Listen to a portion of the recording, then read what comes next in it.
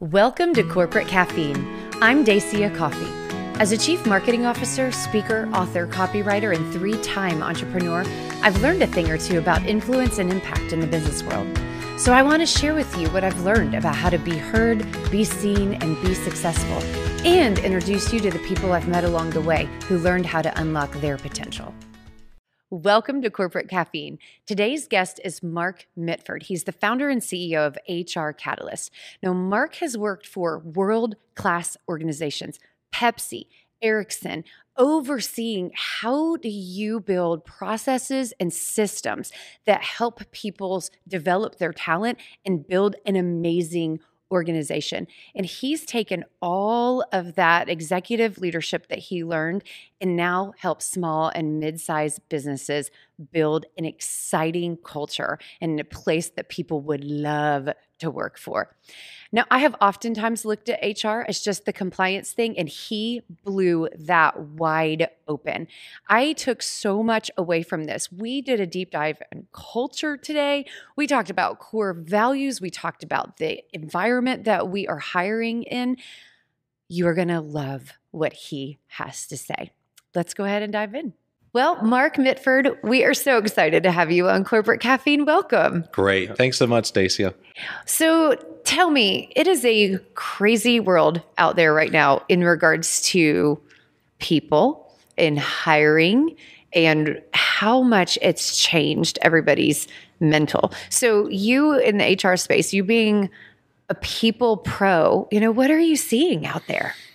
Yeah, great question. I think the key thing is now that you've really ended up in a situation where the employees are really in control of their own destiny. I think that one of the biggest shifts is making sure that clients we work with, that they no longer think that everybody wants to come and work for us and that they're in control of the process. They can be somewhat in control, but when you think about it, the employee, the candidate that they're actually trying to recruit, the ideal candidate they're trying to recruit, they're the ones that are ultimately in control. That is a really good point. It's interesting that you say that because we have been watching that shift in marketing happen for, really more than 10 years. As digital evolved, people became in control of what they wanted to see. Turning off commercials and, now with all of the privacy things, you constantly have to be aware that they're in control and, you have to put on kind of more of a service mindset. So that's interesting to see that, that's happening in the people space as well. Right. Exactly. I think the other big thing too is that we work with a lot of companies. A new client we're going to start working with this month, actually in April, they don't even have a defined culture within their organization, their culture, core values. And so we're going to be starting that strategic with them to really help them identify who they are as an organization. And also, I think more importantly, is how do they differentiate themselves in the marketplace? And they're an engineering consulting firm. And the key thing is that, we're a big backer of saying every company has a company culture. It's either leadership-led and very intentional, or it's led by the employees. Yes. And if it's led by the employees, you just never know what you're going to get because you're going to probably get flavor of the month. You've noticed, or I've noticed, just on the radio ads of people trying to hire right now, all you hear about is culture and about employee engagement and those things rather than, hey, we're the biggest brand, we're so-and-so, where they're highlighting themselves back in the past, these huge companies. It's like they're catering strictly towards the employee now. Right. Coca-Cola is running all of their ads in DFW. I don't know if you've noticed this, all about employees and culture and people, less so about the product. It's so interesting. Right. And I used to be, speaking about Coca-Cola, I actually worked for their arch rival, PepsiCo. I worked for Coca-Cola. Oh, interesting. Interesting. Only 7 years. I say that. I was 5 years with Pepsi, and I worked for Pepsi corporate. But we were about 2 miles away from Frito-Lay, their headquarters over in Plano. But it was really interesting because even for a company that size, so Pepsi, when I was there, had about 300,000 employees, but they really talked about the Pepsi way of doing things. And they were even back then, so this was probably 15, 18 years ago, they were very much their culture. You either really fit in their culture or you didn't. Yeah. Yep. And I think you found that out because their culture was so strong that with clients that we work with at HR Catalyst, we work with really lower middle market size clients, typically 25, 30 employees to about 300 employees. Yeah. And so a lot of them, they truly are in that space to where they don't know what they don't know, especially on the people side of the business. So one of the key things, just like this new client I just referenced, we're helping them because they really have never, and this is a second generation family owned business, has done well, but now the second generation owner who is in their early 30s, they've really recognized there are so many things that the dad did not do within the organization. And so it was interesting as we went in there doing this fairly comprehensive HR assessment, we found out we would always ask them to tell us about their culture and also describe their core values. And it's really fascinating. When you talk to 8 people, you'd swear they all work for 8 different companies. Yeah. Because there's no common thread. Yeah. And that's the part we really try to focus on. We try to look at strategically, really directionally, where's that company going to get, where are they going? Because if they don't know where they're going, then we just use a classic line, then any road's going to get you there. Yeah. And so especially now they're hiring a lot of millennials and Gen Zs. Mm-hmm. So if they really don't have a well-defined culture, that's not going to help them from an attraction perspective, right, and also from a retention perspective. Because quickly people are going to figure out it's a good experience, but in today's marketplace, you can always leave the company very easily and find a different job. And in some cases, of course, you might be able to find a better paying job. So how do you continue to re-recruit your people once they're there? Yeah. And a lot of companies, once a person's there, they just forget about the person and they just keep them on the payroll, and they say, they should be happy with getting paid and getting some level of benefits and some other perks. But I'm like, you can't do that anymore. You've got to continue to sell and market heavily to your employees around employee engagement, employee experience. And that's another thing we try to help companies work through.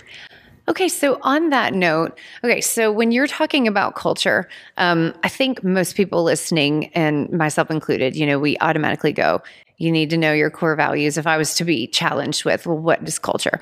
Well, does everybody know your core values? Does everybody know your mission or vision statement, whichever one you have, or if you have multiple? Do you hire and fire by those things? So maybe a couple of what I would consider fundamental check marks, right? But then, you're talking about re-promoting internally. You're talking about employee engagement.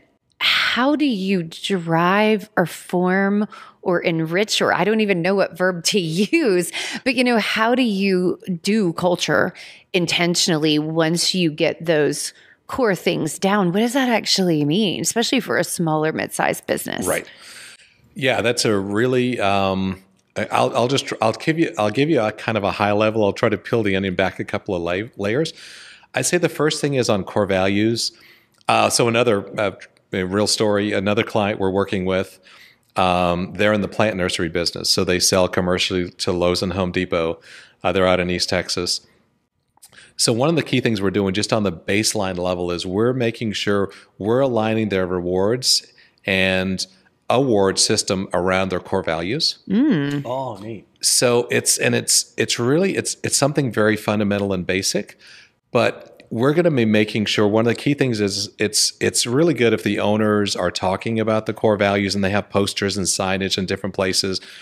But the key thing is we're trying to get people to not only be living it, but we're also, one of the key things we're trying to do through a basic awards program is looking at catching people actually emulating their core values.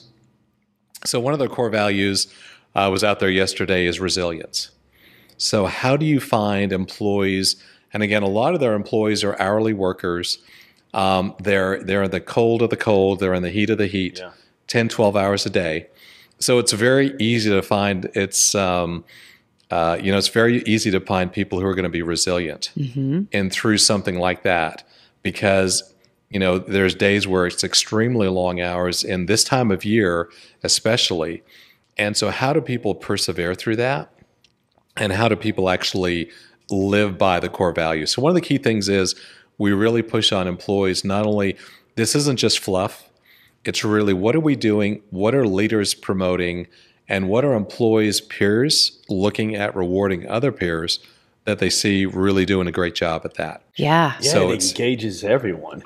It really does. Calling someone out, not calling them out, but bringing the attention, saying, hey, you just did X, Y, and Z, without even realizing it. That's awesome. Yeah, like an attaboy. That's great. And the nice thing is, because the other beauty of it, we're really positioning this, your manager can't actually nominate you. Great. This has to be an employee to an employee. Oh, wow. Yeah, so That's so much more meaningful. Yeah. Right. Exactly. Oh, and it's kind of a surprise too, because you don't know when it's coming. You just do what you do in alignment with those core values. That's amazing. Yeah, it's not the same talking head, the one up there preaching the core values and, okay, will people adapt to it and receive it or not?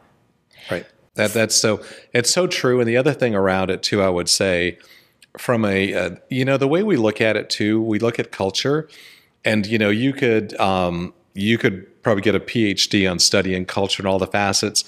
I jokingly say I'm a simple-minded person who grew up in a small town in Canada, so I'm just like, I try to keep culture simple too.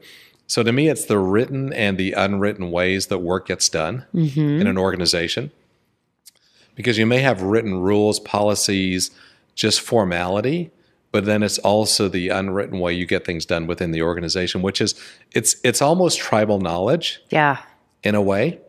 And people who do that well do it so seamlessly. It's really as effortless when you have it. And the interesting thing is when you don't fit in the culture well, it's also very apparent, because it's almost like you're a salmon swimming upstream the whole way. Versus going downstream, and where you can find it, you're always facing a headwind versus actually going with the tailwind. Yeah. So it's a lot simpler. The other thing we do we try to recommend that happens there is also around promotions. You promote against people who really emulate your core values. You're leading with the core values. So we're looking for it's almost like the day-to-day. How does the day-to-day business and the drumbeat in the organization function when the ethos of the organization is really built around a strong culture? Yeah. And it's a lot of fun when we have companies that don't have that, and we can go in there and make them put in some things that are fairly basic for what we do because of our experience base, and be able to put that into their normal rhythm of work. And so that really does make us feel good about what we're doing and really help them to get to that another level of success that maybe they haven't seen before. Well, and I love that there's this fun component to this, that once things are in alignment, that building compensation and building promotion strategies or career paths, that you can add this level of creativity. And, you're referring to this as basic, but I'm like, no, I haven't ever heard of anybody do that before. I'm like, that's pretty creative. Yeah. I was very, very blessed that I worked for some really good companies. When I started, I was big corporate. And then I dropped down into heading up HR for 3 middle market size companies. And so it's kind of interesting to see the dynamic from a larger organization. A couple of them were the Ericsson or PepsiCo, where I had worked, and then dropping it down into smaller organizations. That then it really got me to look at a broader view of HR. And that was fascinating, because there were things about HR I really didn't know, because you become so niche that you become, at a Pepsi, you're a little cog in this huge machine. Huge, yeah. And you just do this one little thing over and over and over again, and you get really good at it, but you don't really understand that strategic perspective and the broader view. So again, what we cater to now within HR Catalyst is really catering to those organizations that really find a lot of their biggest business challenges that are hindering their business growth are really people related. And most of them do not have a people expert on staff just yet at a senior level who really think about the people agenda from a strategic perspective. Now, you've owned this business for 8 or 9 years now? Yeah, this is year 9 now. 9. Have you always had this philosophy about culture and embedding that from the get-go, or has this been something new since the Great Resignation, right, and so forth? It's been really part of what we try to do, that when we talk to the way we think about the people side of the business is highly strategic. So we will get down and dirty on the compliance side. So we will make sure we do everything right from a compliance perspective. But along the way, I worked for I started off in the telecommunications field. And so I started off in technology, and they were fairly risk averse about where they went with the people side of the business. So it was really kind of fun. They were not like some industries that were so regulated. Everything was compliance focused. So I was really, very fortunate and blessed that I could work and be surrounded by very strategic minded people, and also business leaders who didn't mind taking calculated risk. Right. And so they thought a little bit differently. But around your question, Kyle, it's really focused on I kind of grew up in some really strong cultures. I still remember the core values of Ericsson, and I left there in 1997. Wow. But they were just so strong. Wow. And they were just, the CEO would always start every presentation, whether it was to Wall Street, whether it was to a bunch of business leaders, whomever, he always started with the core values and ended with the core values. And they turned down some huge multi-million dollar, hundreds of million dollar deals because a company that could possibly be a customer really was not a good cultural fit. I wish more companies would have that mindset now. I know. Rather than look at the almighty dollar versus where will this get you long term? It's like, are you ready to get out of it just for the money? Are you going to stay on the board and see this thing all the way through and have that passion of why you started it and see it all the way through? Right. And there's so many companies, they do it because it's good marketing and it looks good on a website. But I bring up real stories that I've run into where companies, they've let go of senior executives because they were not cultural fit, even though technically they were so good, but on the cultural side, they were so bad. And in companies we try to work with, it's not something they really dwell on or they think about heavily because it's just the right thing to do. And if you have a great culture, your business will continue to perform. So it's not only just the right thing to do, but financially, right, both top line and bottom line, there's thousands of case studies which will say your company will overperform if you have a really strong culture. It's amazing, when you think about that. But if you drop all of the tactics and specifics of business, right, and you get down to, at the end of the day, it's people bringing value to other people. Of course, that's sound logic, and we just lose sight of that. Because everything would be easy if it wasn't for the people. But guess what? There's nothing if there aren't, crazy people doing what we do. And so those fundamental things about who we are, how we think, how we feel valued, how we bring value, if you really just go to the roots of who we are as unique individuals, that does make so much sense because that's the system or the fabric behind why people decide to do good work for your organization. Right. It's that classic line, being the leader or the CEO of a company would be easy, except for all the people stuff. The people side of the business is where you get stuck. And those are the companies we love to work with, where they really, they finally have the insight to figure out the biggest piece that's missing, or the biggest thing that we're struggling with, is the people side of the business. And if there are a company that's 50 people and growing, or 100 people that's growing, those are kind of like those ideal clients, where we find that the biggest struggle you have is all the people side of the business. And that's the piece that arguably they didn't go to school to learn the people side of the business. Yeah. Right. They didn't take classes in those disciplines. And that's where we can come in and add value for them. It's interesting because we're getting to the point in our business where, now we have to be really deliberate and open about career pathing, or at least knowing that we're going to have to career path our employees if they choose to stay with us, right? And it's funny because we're building the vision, we're driving towards these growths, so we're literally creating that, and then on top of that, trying to create a career path that doesn't quite yet exist, and so we know where we're going, and so it is this very strange, visioning exercise where we just, tell our team members, honestly, I mean, this is where we're driving to. This is where we, see you fit. But the details of figuring out what skills do they need? How do we be good to them? How do we maintain integrity around their personal development, and not just the growth of the business, because that's going to be important to both. I mean, all of a sudden it gets very complicated. You sound like an HR person. Yeah. Oh, good Lord. No, I'm like, that would be helpful if I had some. No, that's great. No, if you want to have a conversation about it, happy to do that. But it's so true that's one of the biggest reasons why younger people leave organizations. They don't see a path forward. And we do a lot of work. We try to do a lot of work around high potentials and around your top talent and your X amount, you're that very narrow slice of top talent. And most of them leave, arguably the biggest reason they leave, probably one of them is one or two is going to be around they see a lack of a career path or career development opportunities. Yeah. And then the other one's around just the basic leadership. I don't trust or respect my boss, my direct manager. So it just goes back to, part of the golden rule and just treating people well and the way that you want to be treated. And if you do that, then a lot of things would be so much simpler. But so many leaders just struggle with that I think I'm a big, the people stuff is not rocket science.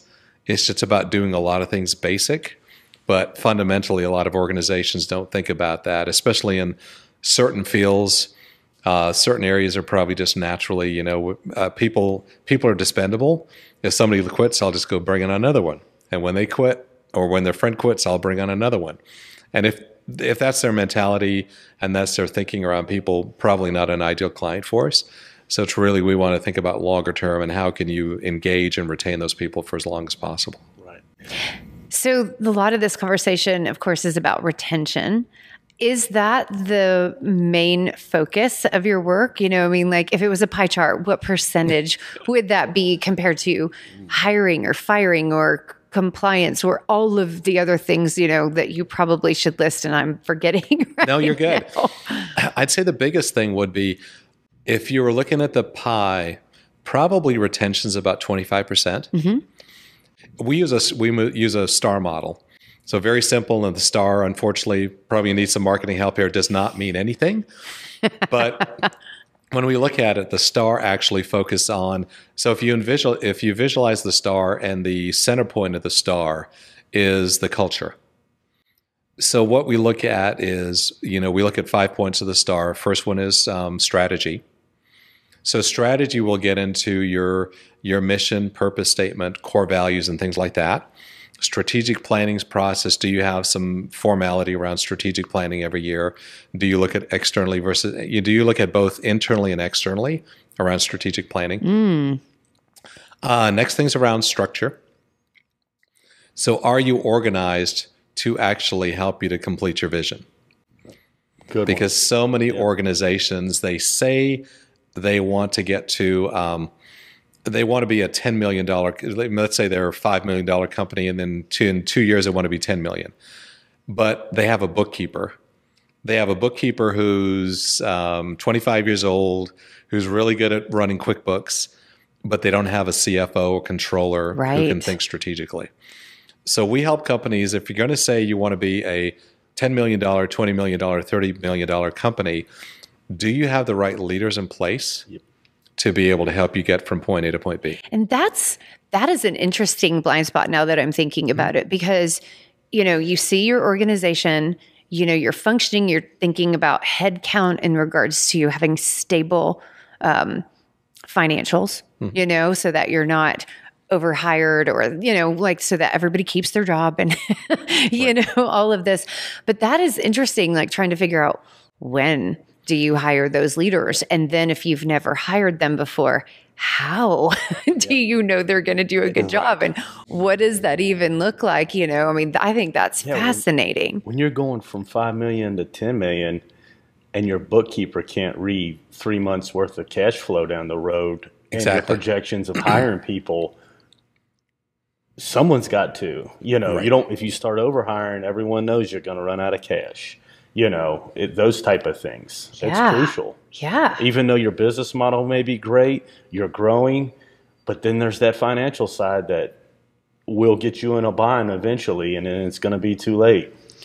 Yeah, that is so true. And that's why I think even in your field, what you do, what our company does, this whole fractional model Yeah. of going into, because again, I jokingly, one of our taglines is, you can't afford me full time.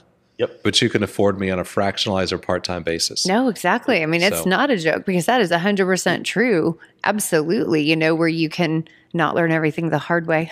Right. So you don't want to bring on, a chief marketing officer or chief HR officer when you're at this point, and it doesn't make business sense to do that. And that's where I'm like, well, you can get a slice of my time, but hopefully you bring on the brain power of 32 years of HR experience, and you can bring on the resources of the HR Catalyst team.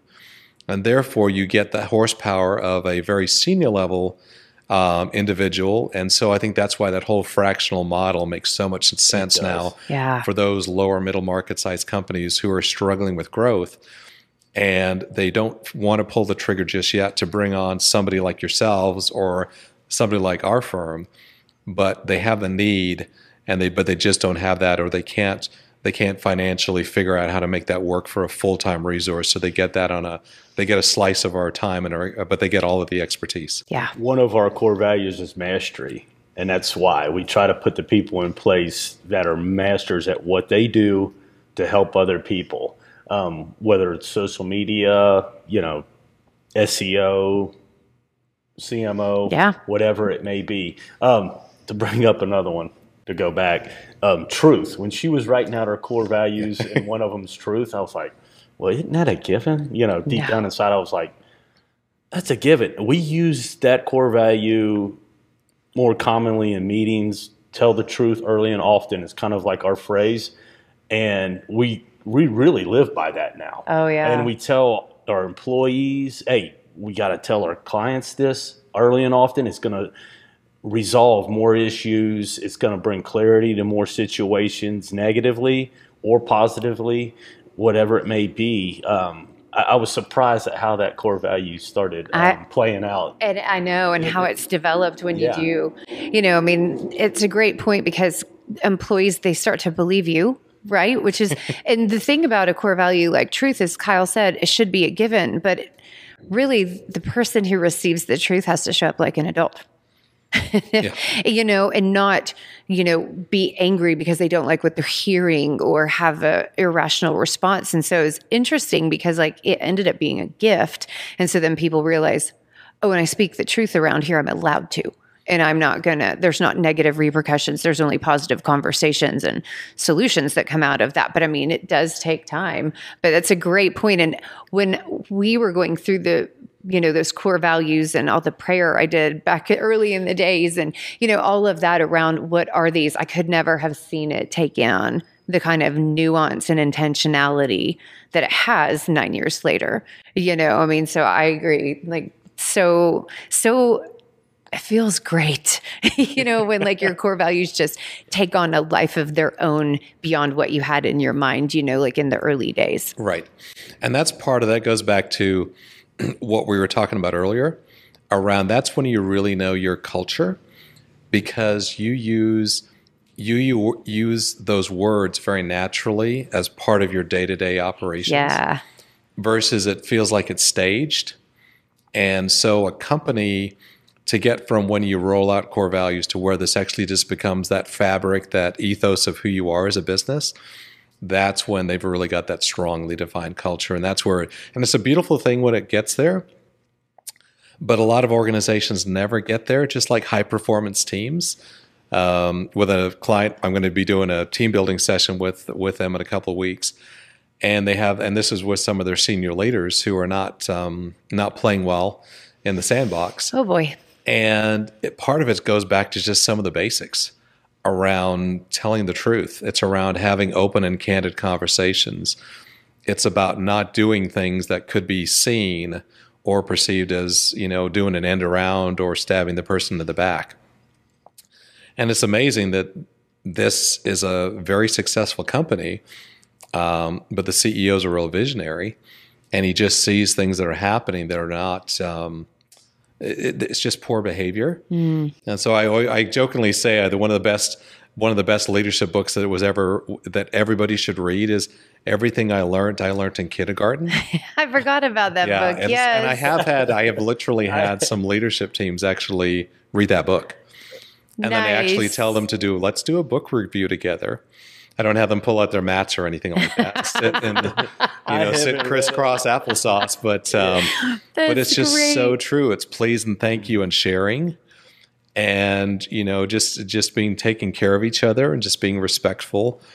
And I say, this is, and some of them I just get them all hyped up on the book we're going to read them. They're like, "You're serious, right?" I'm like, "Oh yeah, I'm dead serious," because somewhere along the way with the title you have and your compensation, you forgot some of the basics. Yeah. And it's amazing how many teams are highly dysfunctional, even though the company is very successful, and the company is not willing to look in the mirror and really go back to some of the basics around how they got from point A to point B.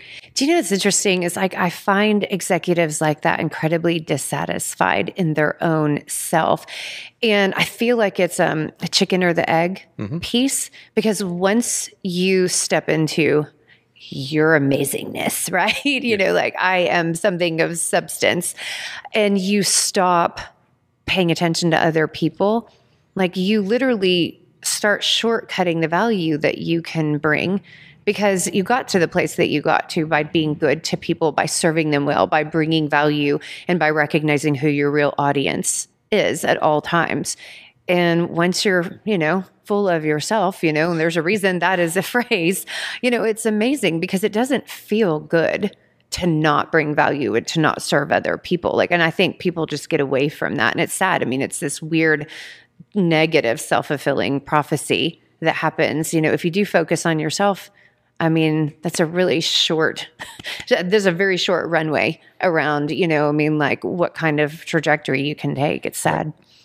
And it's so true, because there's so many companies that are, one of those classic things are the amount of companies that were on the Fortune 500 25 or 30 years ago, and how many of them don't exist now. So many. It's shocking. Probably 50, 60% no longer. I think it's even higher than that. Yeah, probably. Yeah. Or it's awful. And it's just amazing. And some of them, of course, were acquired. Some of them have morphed into something different. But in a lot of cases, it was that company just became, their ego got the best of them. And they just thought there is no way that we are the smartest. We're the smartest in the group by far. Our product's the most innovative. And starting off my career in that technology world, you had to have that mindset of everybody else is trying to take you out. Yeah. And everyone else is, and I worked in, a lot of times I would be working in the cellular, the wireless community, the cellular devices. And back then, if we all remember back in this, the 90s and 80s, how clunky, the cell phone was. Right. And how big and bulky and how bad it was from. They were. Only rich people had them. They were huge. Yeah. And everybody had that backpack with the battery, and everybody had this thing, and they pulled out the little antenna. And you think about what we deal with today and where we're going, and it's just fascinating. So I think the mindset then in that high tech and that technology space was you had to make your product, your best product, obsolete faster than the competitor. And you had to continue to keep that. So let's celebrate, but the celebration has to be quick and short. Yeah. And then we figure out how to make this thing obsolete we just designed, and we spent 2, 3, 4, 5 years and millions of dollars working on. We have to make that obsolete faster than the guy down the road. Stay hungry, my friend. It's the iPhone. Yeah, It absolutely. is. No, It that's is. exactly I still right. have an iPhone 8. And from what I hear, I won't be able to use it soon. I guess you won't be able to update it. Yeah. I'm like, it works perfect. It lasted so long. I know. Yeah. Okay, so you were mentioning the star, and we just went and chased the squirrel. Yeah, I know. I think we had only gotten to the we did. second prong You of the were star. very good. Yeah. Yep. Okay, so I really want to hear the rest of them, because I was like, on number 2, I was already floored. So I'm like, you need to keep going. So we started off with the 5 points, and I got to remember them myself since I pitch it. quite a bit. So strategy, structure. And then the next one we go to is around rewards. And so rewards, and one of the key things that companies, again, current client, referenced already in a not a interesting light, but they have a Fortune 100 type of benefits program. Wow. Their overall compensation program, 401k match, their benefits program, their retirement plan, unbelievable. But they really, just until a couple of years ago, they weren't really marketing that to their employees. So when HR people everybody thinks about pay. And people fixate on the paycheck. Mm-hmm. What am I making? What's my income? What's my net income after taxes? And I said, if a company has a great rewards program, be thinking about everything from PTO to 401k to their benefits program. Maybe they offer some type of short-term, long-term disability programs. And a lot of times for smaller companies, you don't even have to pay for some of those programs. But as long as you offer it at a group discount, it's going to be appreciated. Interesting. And so many companies do a very poor job of marketing some of the benefits they provide for employees or how they compare it to the guy down the street. So to quickly go through the stars, so rewards is another big point on the star. The next one is going to be around people. So making sure you have very well-defined and repeatable and scalable people processes. So your hiring process is the same. On the flip side, your firing process should be very consistent and the same. Yeah. Because again, a lot of our sweet spot and ideal clients, everything they do nothing is very proactive. Everything is very reactive. So even in hiring, if you know you're going to be losing X amount, if you know you're going to be losing 25 people a year in this position, it's just a high turnover position. Why don't you always be hiring for that position continuously? Yeah. Right. Versus, oh my gosh, so-and-so's leaving. I guess we need to hire somebody. He is constantly getting on me about that since we're in a growth phase. And it's super helpful though, because since we're growing, it escalates how fast you have to hire. And but we're too small to have a bad hire. I know that actually everyone should never have a bad hire. However, there's nowhere to hide in a small company. And so, he's like, babe, you might not find them within the first couple months. Yeah, You have got to be way out ahead. And if we do find them and we know we're making financially sound decisions, let's go. Right. And so he was literally just lecturing me yesterday about a position because we're about to push past capacity. We don't technically need them right now. But he's like, doesn't matter. Like, get going. Post that job right now. I'm like, you are right. And he, challenging me to do better because this is, like something we hire for continuously. And he was like, it needs to be all the time. Never take that job post down. I'm like, okay, let's go. From the time we post that job, that it takes at least 2 months before we truly hire. At least. But, 4 or 5 interviews minimum. We take them out, just feel who they are as a person. If it's via Zoom, a lot of the interviews are Zoom. Now, if they're moving, we've had people move from out of state and they know they're coming here. I don't know if you get that a lot. And we're like, well, we've got to do the interviews. We can't do these in person. Yeah. When are you going to be here? But to go back to your point, I'm like, put that out there now. By the time the time comes, we're going to need them. And we want to have people to choose from. Yeah. And that's so true. So that's where, on the people side of things, at the end of the day, we try to create these scalable, if this event is going to be happening continuously, and most of the time, the companies that we work with the most are really focused on every time it's almost like, oh my gosh, what do we do now? And I'm like, okay, let's help you to create documentation. Let's help you. We have a very good onboarding template, which we share. We work with clients to customize for them. But an onboarding plan, again, most people think about, tell me about your onboarding process. Well, this is what we do the first day. I'm like, okay, that's not an onboarding process. That's your hiring paperwork, showing them where the bathroom is, getting you set up on a computer, blah, blah, just all That's the what boring. you need to do. It's the checklist. Yeah, right. Have to do. You're Yeah. supposed to do. Exactly. So onboarding is, a 9 month, it's a 90-day process. So it's very intentional, at least 60 to 90 to 100-day process, depending on the position. Interesting. And it's really helping at the end of the day, what we want to do is make sure that they feel that they're entrenched. If you have a new hire after they've been there for 3 months and they still feel like they're an outsider looking into the company, something's extremely wrong. Yeah. Well, firstly is there's a good chance you're not going to retain them for long. So studies show that 150, 200% of those people who have a bad onboarding experience will probably leave within their first year. Wow. Or 18 months. Yeah. So you start doing the math. And after you've poured into this person, it's a very big number financially for you if you're doing this continuously. And then the next thing is too, on the flip side, I have not seen in my 30 plus years of hiring, there's not a perfect way to select a person that is going to be guaranteed to be successful. Thank you for saying that. It's just you know what I mean? It just feels good to hear somebody just tell the truth that this part is complicated. Right. Yeah. And I know there's great assessments out there. Several clients use some wonderful assessment tools. They have behavioral interviews. They have panel interviews. They have multiple. Let's go do lunch. Let's go do dinner. Let's see them in a social setting. But at the end of the day, some people will fool the system. And so the other thing you want to do within an onboarding process is make sure that the company feels like that this person is going to do well here. And if not, then you figure out what a fairly quick and respectful exit strategy looks like. So there's lots of little miniature reviews we'll do during that process. One of the clients, they just hired an HR person. She can't report to me legally, but she does report through me. Sure. So tomorrow afternoon, we're going to have a 15 or 20-minute conversation. How was your week? And so we do these touch-base meetings. And we're going to do this for the first month to 6 weeks every week.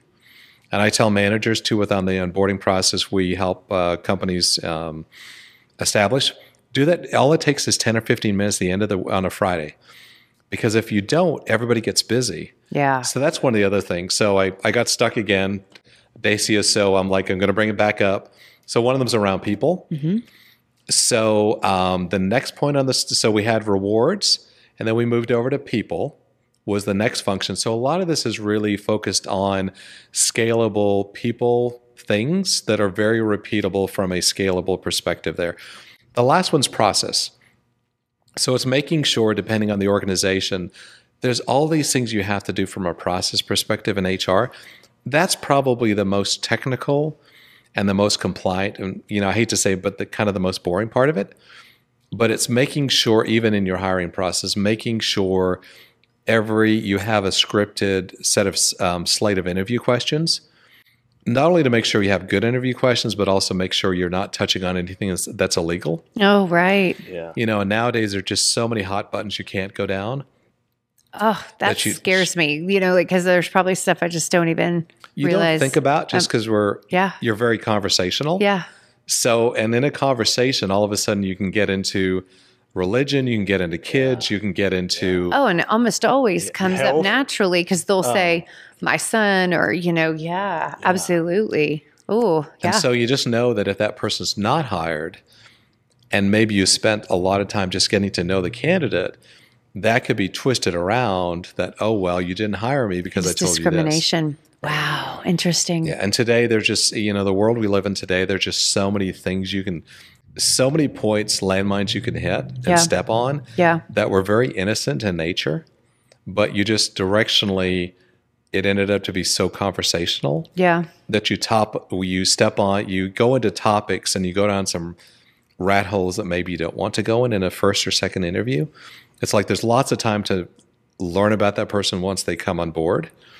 That sometimes it's just fun, but let's keep things focused and let's also be efficient in how we do things. Yeah. So those are the 5 points of the STAR. So strategy, structure, rewards, people, and then process. That's and awesome. then we have a lot of things. So our whole model really builds around that. So each one of the points of the STAR has all these work streams Yeah. that'll fold under there, like onboarding, around leadership development, around compensation strategy, around strategic planning annually, that then we'll drill into an organization. If we have the chance to work with them for a year, 2-3 years, then we'll get into all the different sub parts, the tiny points on each one of the major points of the star. So cool. Okay, I got to just be frank for just a second. I'm enjoying this so much because it's so easy and cliche to say, oh, HR, they're the PC police. Like, they're the fun killers. And I mean, like, there's a lot of, corporate jokes around that. But I'm like, oh, you got to go to HR. Oh, boy. Oh, it's like going to the principal's office. I can't have any more fun, interesting conversations anymore. Stop it. I mean, what you're talking about are really exciting things. This is like what you want your business to be and how you want to honor people and how you want to build a high-performing team and then feel amazing about what you're doing for them and what they're doing through your organization. I mean, like, this is exciting. This is not the, joy killer. I'll be honest. I was just like, okay, we're having he's an HR guy. I was like, how interesting is this going to be? You know what I mean? Like, what are we really going to talk about HR for the whole time? No, I'm serious. But we just can't stop asking questions. Neat that he's incorporating. It's all about culture now. I would kind of want to get into the Great Resignation. Like, everyone knows it's real. It's here. A lot of the reasons people wanted more freedom, to work remotely, maybe, which some businesses now are like, okay, we got to start showing up in the office or looking for jobs. One thing wasn't money. It seemed like that wasn't a huge thing for why people were leaving, but culture is the hot button, and we've identified that. But my question is this Great Resignation as big as they say it is? Good question. I love that question. Like, what were they saying? 40% of the workforce within 18 months, or even greater than that. So some studies, some of the studies that have come out have been closer to 75%. Wow. I think it's one of those. You have to take that number with a grain of salt, right? Because some, your classic. When you look at restaurants, when you look at hotels, hospitality, their normal turnover rate is extremely high naturally, and has been for years. Yeah.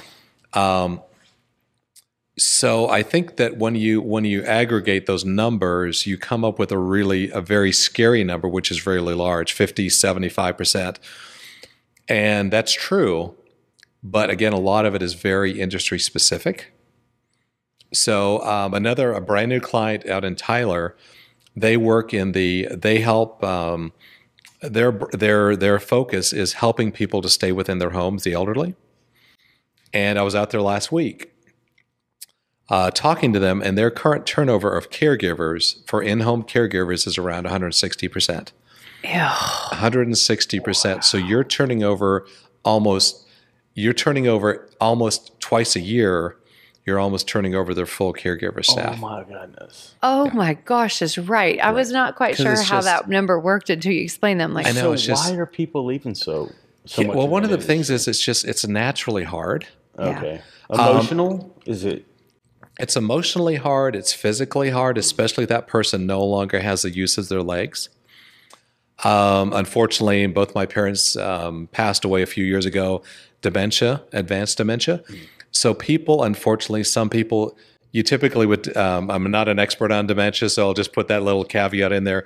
But a lot of times people become very angry. Yeah. Very abusive. Yeah. So in some cases, they've been with a dementia patient for years, and they've also seen their personality change into somebody who's really angry at everything. So it's almost like the emotional challenge, and then the physical side. And unfortunately, it's such a needed space from a business perspective. But the pay, a lot of times you can go into a much different job and be paid twice as much money. Yeah, we've worked with a couple clients in that space. And one of the other crazy things that you don't think about is the amount of compliance they have to deal with. So then they have a really difficult day. And then they have to go in and enter endless amounts of notes. They can get in trouble for so many easy things. The company is in major danger Right. if not everything is documented. So it's a lot of pressure on an hourly employee. Yeah. Right. Yeah. Right. I've got a buddy of mine in Corpus that we reconnected 6 months ago or so, and we started talking about work. You were with me. And he started a hospice business in Corpus. It's doing wildly successful right now. It's And they have they have such beautiful about hearts. 18 months onto the ground. Yeah. I need to get with him and see how he's doing on the HR side, because that's got to be his biggest challenge. It really is, gotta and hospice, it really is one of those things we talked about. It's a calling to do hospice work. Oh, for sure. It was for him. Right. Because you just know, ultimately what the outcome of this situation is with this person. And and I think it is too that some of them do last several years, but after a while they just need emotionally, they're just so spent, and they're just always giving and giving and giving, and there's no giving back to them. And so I think to your point though, Kyle, I know I'll go right down there I'll go in this little rabbit hole with you. But so I think the Great Resignation, is it here? Yes, it is. Are the numbers extremely high? But a lot of it's going to be very industry. It's going to be very industry specific. I think the other big thing is that I think the remote workplace is here to stay. Oh yeah, I agree with you. And so I think it's how well can organizations, I think, another cliche and another buzz term now has come up to pivoting. How well can organizations pivot? And it's one thing to say that's fine to work remote or hybrid, 2-3 days in the office, the rest of the time at home. I think the biggest miss there is that organizations from which wraps, and ironically, so much of the work that we do is wraps around culture. How can the culture and how can the leaders adjust to when they are so used to having everybody under the same roof? Right. And they can go out and touch that person, or whenever they want to have an impromptu meeting, they can call it in 5 minutes. And they just kind of get outside their office and said, hey, we're meeting on this in 5 minutes from now. That's simple. But when you have people that are remote and maybe not plugged in at that point in time during the day, it's not that simple to call a meeting within 5 or 10 or 15 minutes, because remote scheduling and the remote workforce, some people love to work. Some people don't even want to work and touch work until 11 a.m. in the morning. And they go from 11, and then maybe they work till 8 or 10 at night. Mm-hmm. And so how do you adjust a traditional 8 to 5 work schedule to that? And how do you adjust your culture to where you're still reaching out and touching the people, and the people feel like they're connected, versus they're all gig employees. Yeah. And they're all working for themselves because they work from home, and their dress code now is sweats and flip-flops to go to work. And I think organizations culturally are going to take a long time. Most organizations are not that innovative to adjust. It's great to say, oh yeah, everybody can work remotely, but the organizations culturally and leadership wise, they don't know how to do it, and it's going to take a couple years to get there. She started off fully remote. 7 years. Yeah. 100% remote team. 100% remote. And there was a lot of downfall to that, of not having that personal connection, not having people just speak their minds, sitting around, a conference table, 10 people, and just randomly spewing off thoughts of like, how can we solve this problem? Because there's a delay always in communication when there's Zoom calls. If you have a big group of people on a Zoom call, by the time your turn gets around, it may be 30 minutes down the road. You're not fully engaged on that particular topic, or don't want to bring it back up. They've moved on to something else. We've noticed a huge benefit by having this office here and getting teams together. I think the thing, though, is being able to schedule exactly what you're going to do on these office days and what you're going to do at home, rather than just kind of free floating. We do have meetings that are scheduled when we're here, but the structure when they are here kind of needs to be more identified. I don't know. I mean, I think that's something we'll figure out because, I agree with you that we've found so many benefits to embracing this hybrid and having a physical space. But some of the big things I learned and some of the things that I think I've got to bring back is, for instance, I learned a long time ago, which I have since then broken this rule since the pandemic, but I used to never have back-to-back Zoom meetings. And the reason was because if my team member needed to talk about their dog, about their lunch, about their dentist appointment, they needed to know that I had nowhere else to be except to focus on them. So that was a big one. And like this Zoom culture with the back-to-back, I mean, like one of my employees jokingly said, or team member, she said, my gosh, have you realized it's almost illegal now to go to the bathroom? Because if you're even 1 minute late on Zoom time, I mean, it's like dog years. Like you just held everybody up. And she's like literally having to schedule bathroom breaks, with her clients. I'm like, oh, yeah, right. And like I had to do a lot more no agenda meetings with team members. Which are great. Yeah, they are great. And so I've kept those, but they're easy to cancel. And so like having the discipline not to do that, not to be like, hey, can we just cancel this? I don't have anything. Well, that's the point. Like there's...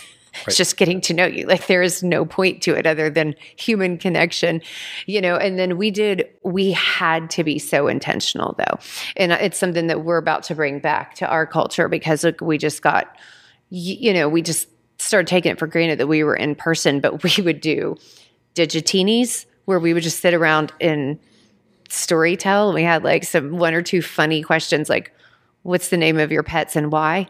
That's a good question, by the way. If you ever need a question at a networking event, that's a great one. People have hilarious pet names. But, we would just do these weird games and all sorts of stuff in order to create an us. And you're right, it does not replace being in person. It does not replace the accidental, hey, did you hear that the other day? What do you think's going on there? And, how can we as a group, like just the natural, cool thinking that happens in person. But it is possible, but it takes a lot of work to be, to really create an us in a remote environment, I think where I was going with that was when you are remote, everything's intentional. Everything you say is intentional. Every action is, every meeting. Yeah. And I don't know. It's just more free spirit in person. Yeah. No. You're right. I think I just misunderstood you. You're totally right. Everything is on purpose in Zoom, and it is kind of exhausting. Right. And that's so true. You can't have an impromptu happy hour. You can't have an impromptu lunch. And just saying, hey, guys, who wants to go to lunch? I'm going over here. Yeah. And anybody in, and all of a sudden 3 people come with you, and you have a great conversation. Yeah. Versus, like you said, everything now is much more... In a remote world, it becomes a much more sterile world. And then, so I think the biggest challenge, going back into the question around culture, it's hard to create a spontaneous culture and one that's really focused on in just having those impromptu things and just having a very casual work environment. It's really hard to do that when you are in, you're just consumed with what you're doing this day at home. Yep. And how things, and people just naturally may take breaks at different times of the day and, go grocery shopping at 10 o'clock on Monday just because there's no crowd there. And then just be hyper efficient with it and avoid the Saturday, Sunday crowd and just say, I'm going to go shopping for an hour just because I'm just finished this thing. And then the boss shouldn't be upset. Well, where were you? What were you doing? And you shouldn't. So it's everything around how the manager reacts to that situation when so-and-so's not sitting there and you IM them or whatever you use and they don't respond. And as the instant thing is, oh, well, they're out there goofing off. If that's your original thing, then no, calm down because I know they were online and they were working until 9 o'clock last night. So give them a break. Exactly. Look at the times you'll get emails. That is so true. I mean, like there's times when I've gotten an email and I rarely look at the times, but I happen to glance down and it's 2:30 in the morning. Now, I'm not checking it until 9:30 in the morning, but I'm like, whoa, okay. Like, as long as it's good work, like, okay. There's two sides of that, though. Some of our employees stay up, like to work late. They're not early risers. That's right. We get it. On the flip side, I get up early. Right. So it may be 4 a.m, but it's not from the night before. It's that morning for me. It's one of the first things I tell people when they come on board. I'm like, if you receive an email from one of us at 4 or 5, 6 in the morning, that means we have free time to send that out. We're not looking for a response. Right.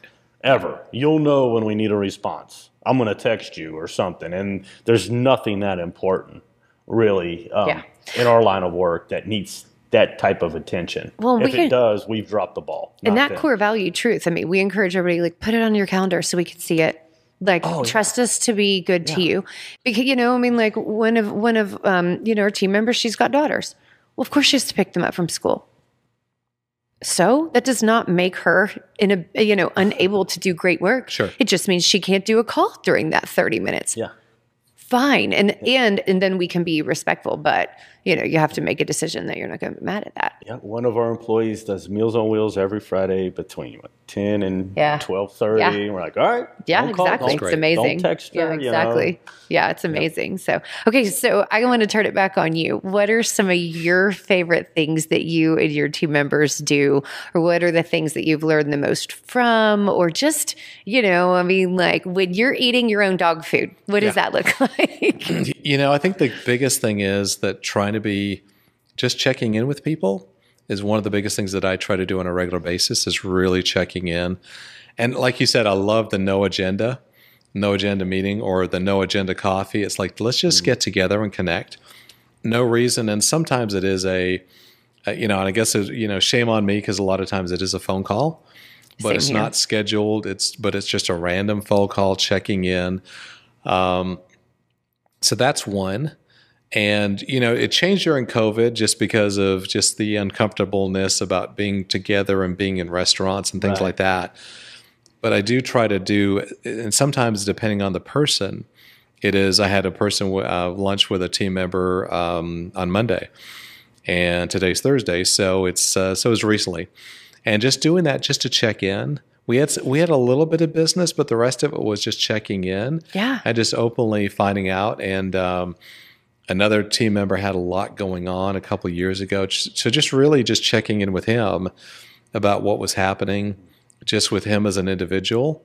And he had probably out of the top 10 stressors in your life, he probably had 4 of them, I think, going on. Oh, yeah. All within the same year. Yeah. We can relate. And you were unaware. You weren't aware of it until you sat Until down we and started. thought, oh, yeah. Yeah. And then we Get some perspective of Right. what he's going through. And it's not, a little leniency here and there and help him work through things. Right. And it shows you care. Yeah, and of course I am guilty as charged that sometimes it's more kind of focuses around the holidays and getting people together. But now it's really trying to do those things that are a little more unscheduled, but intentional. This isn't scheduled, but let's plan lunch, let's plan coffee within the next 2 weeks. Let's look at calendars right now, because I know if I don't do it, and I don't schedule it, then it's not going to happen. No, that's. I mean, everything in my life has to be scheduled right now, and it just is what it is. Right. But we are about to intentionally bring more fun back in, and the serendipitous part of it will be we don't know what we're doing. Like each person, we're taking off a half day once a month, and then each different team member will be in control of what we do. And That's so, great. and I'm like, I can't wait. I'm like, what are we doing? When's the next? When's the first one? I'm like, I want a half day off to do something I don't know is coming. Like this is so. And the nice thing is, it just takes the stress off of you. Yeah. To plan it and orchestrate it and organize it, and then you can just say, hey, and then people you're always going to have these naysayers who said, oh, why do we do this thing? Why do we that? Because it's what, Daisy or Kyle want to do. And it's like, oh, you guys do the same thing. You guys plan Yes. it. Yeah. Exactly. Yeah. And I mean, I do get inside my own head about, are they going to think this is cool? I don't know. I'm kind of a dork. And then I make everything complicated. Yeah. So. So no, that's a great thing. I may steal that one from you guys. Just to kind of do share something like stories. Exactly. Yeah. I love it. Okay. If you had one piece of advice or encouragement that you would want to give to everybody out there right now in this day and age, like what would it be? Yeah, it's, I want to be quick here, but I would just say the key thing is just keep just keep moving forward. Have a, have a plan and keep doing something every day to move forward to achieving that plan. It doesn't matter how lofty that plan is, but make sure you're making a positive step in that direction each day. Just like, I know there's so many sayings, which, 1,000-mile journey starts with one step. Yeah.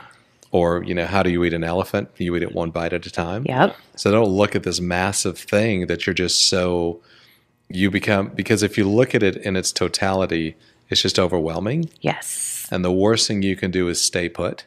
Yep. Because as you know, in your work too, if you have the status quo, you're actually going to go backwards. Mm-hmm. If you're not moving forward, you're actually going backwards. You're staying put because everyone else is continuing to move forward. Well said. So I'd say that's probably the biggest thing. It. Yeah, absolutely. Did you ever read that book, Atomic Habits? I did. If anybody wants a deep dive on Mark's advice, read that book. It's so good. I listen to it. Okay, well, where can people find you? Yeah, they can find us a variety of sources. So, of course, we have, they can find us through LinkedIn, hrcatalystconsulting.com. It's a mouthful. Also, we have a website, which has a lot of good material on there. We have a lot of our blogs out there.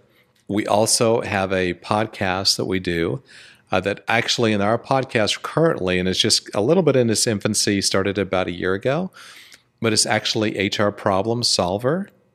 And that podcast is on all the major channels of the Apples and Spotify. And so you can find us through there. And that we typically dissect that it is small vignettes about different HR problems that I just narrate and tell companies of how to solve some HR issues they're going through, which is helpful. And so those would be the major ways to actually connect with us. But HR Problem Solver is a great way. Again, the website, LinkedIn, or they could come directly if people wanted to link in with me directly at Mark Mitford. And that would be a great way to check us out and find out more about our organization. I love it. And we will have all of these links in the show notes. And so Perfect. Super, super exciting. Yeah, I even signed up for all of your free HR resources. I was like, ooh. Good. So yes, definitely. That's great. Good for you. So how are you liking podcasting? Like you said, a year now, it's something different. I never thought I'd be behind a mic. I was planning on being behind the camera, and she talked me into sitting down here one day. No. But how do you like it? I like it. The one thing I haven't been as daring as what we're doing today. So I have not had a guest on just yet. Oh, okay. So these are small, typically less than 10 minutes where we actually dive into, it's a little bit of a nice intense dive into an HR problem. Okay. And we will help you to, the HR problem solver. Here's a problem, here's a solution for your problem. So we try to give them, we try to focus on servant leadership and giving back. So part of that's a give back to say, hey, if this helps you and this could be something you're struggling with and to run with, great. And so that's one of the ideas, but I haven't been as bold just yet to do have a guest on, an actual live guest.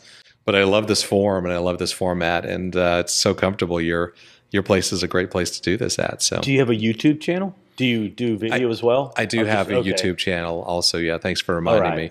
So we have some video. We have video from our website that we have taken, and we have some of the different guest podcasts where we've actually gone into a studio, or we've actually been a guest on somebody else's podcast. We do have that out on YouTube also. Awesome. So thanks for the reminder. Awesome. Thank you again so much for spending some time with us, and you guys, onward and upward. Yeah, thanks a lot. Thank you. Bye. If you enjoyed this episode of the Corporate Caffeine Podcast, please help us help you by subscribing. I also hope you'll find us on social media. You can follow me, Dacia Coffee, and my company, The Marketing Blender, by searching us on your favorite platform or checking out the show notes for the links. We bring this to you because we envision a business world full of meaning, connection, and prosperity for us all. Until next time, onward and upward.